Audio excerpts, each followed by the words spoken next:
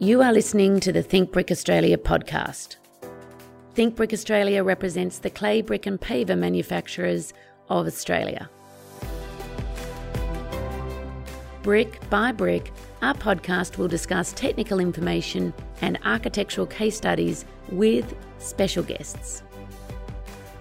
I'm your host, Elizabeth McIntyre, the CEO of Think Brick Australia. On today's episode, we're actually going to talk about bricks, but on the floor instead of on the wall. Now, I love a brick floor, and we're going to talk with Michael Koungouris about some of the considerations you might want to think about if you were designing a brick floor. Welcome, Michael. Thanks for having me, Elizabeth. Over the years, we've seen brick floors being used in architectural design, and they have really just created such a beautiful atmosphere. But there's a lot of other practical benefits of brick floors, Michael. Did you want to go through some of those? Yeah, absolutely. First of all, you raise a really good point. It's really important to know that bricks are both an internal and an external material. And for all the properties of bricks that make them a great external material, the same applies for internal, and that starts with durability. So when you've got your internal floor, and maybe that's the living area or the kitchen where there's a lot of high foot traffic, bricks have really good abrasion resistance. They're really good for everyday wear and tear, whether it's foot traffic or furniture as well, which means that they're a low maintenance solution to your internal floors. And we've seen them used so beautifully. One of my favourite examples is probably Indigo Slam, where William Smart used that throughout the entire house. But could you just take us through some of the benefits of slip resistance? Because that's a big factor when I'm thinking about floors. Because bricks have that rough, natural texture, they are a really good slip-resistant material. And all the manufacturers do all the relevant slip tests to ensure that they're fit for purpose. But absolutely, I know we think of bricks on a wall, but when they're used in a flooring application, they're more than adequate as a durable, versatile material. One of the things I love about bricks internally is there's such a great sound barrier, particularly from an acoustic perspective, and especially if you have surround sound on your television.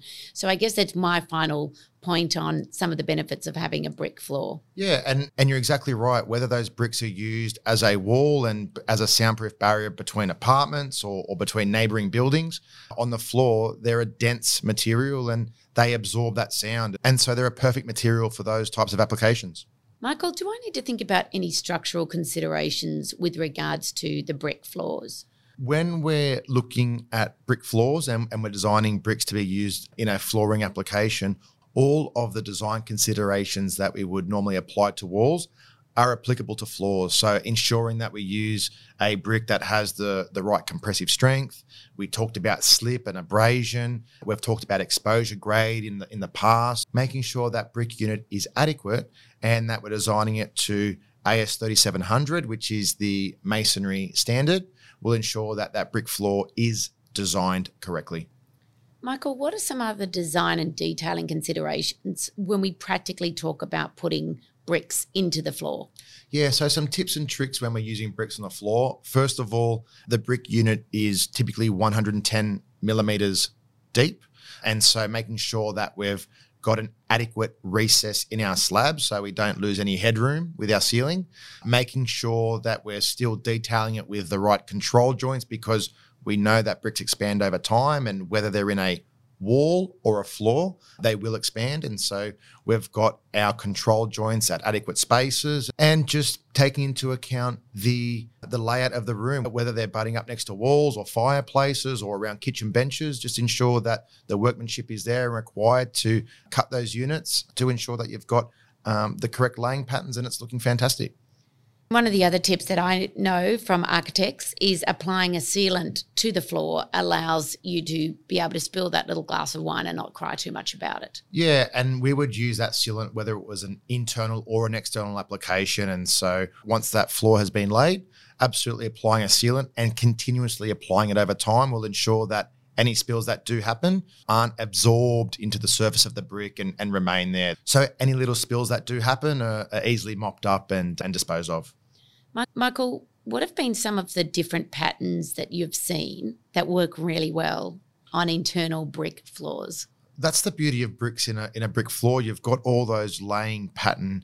You've got all those different laying pattern combinations that you can use. I've seen really good stretcher bond patterns where they've been laid perpendicular to the wall. And I've seen really clever ways of architects using stretcher bond, which is laid in the same line or parallel to the wall. And then I've seen contrasting laying patterns like herringbone, which gives a completely different feel when you're looking at a brick floor up against a brick wall. So you've got those different combinations that you can use in conjunction with colours and shapes and everything else that really can set apart a building when you're using face bricks as internal feature floors.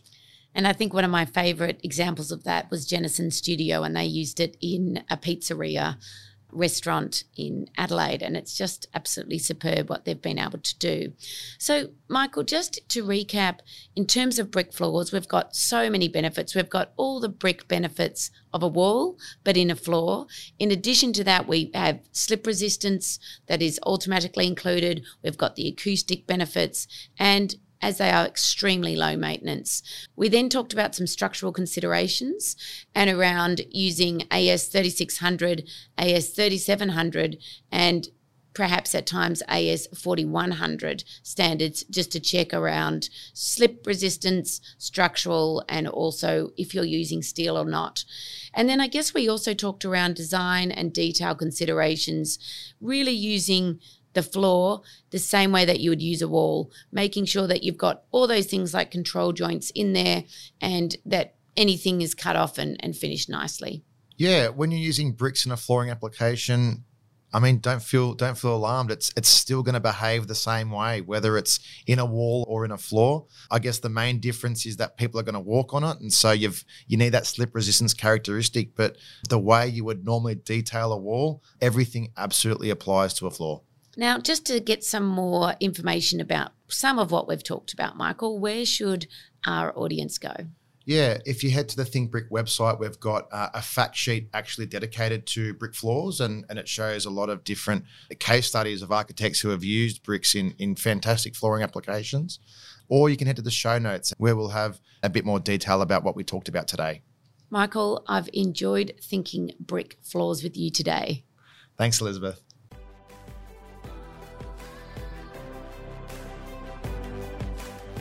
If you have enjoyed this podcast, please follow, rate, and review our podcast. We are always looking for new ways to think brick. If you have an idea of what you'd like to hear about, there's a link in our show notes to let us know.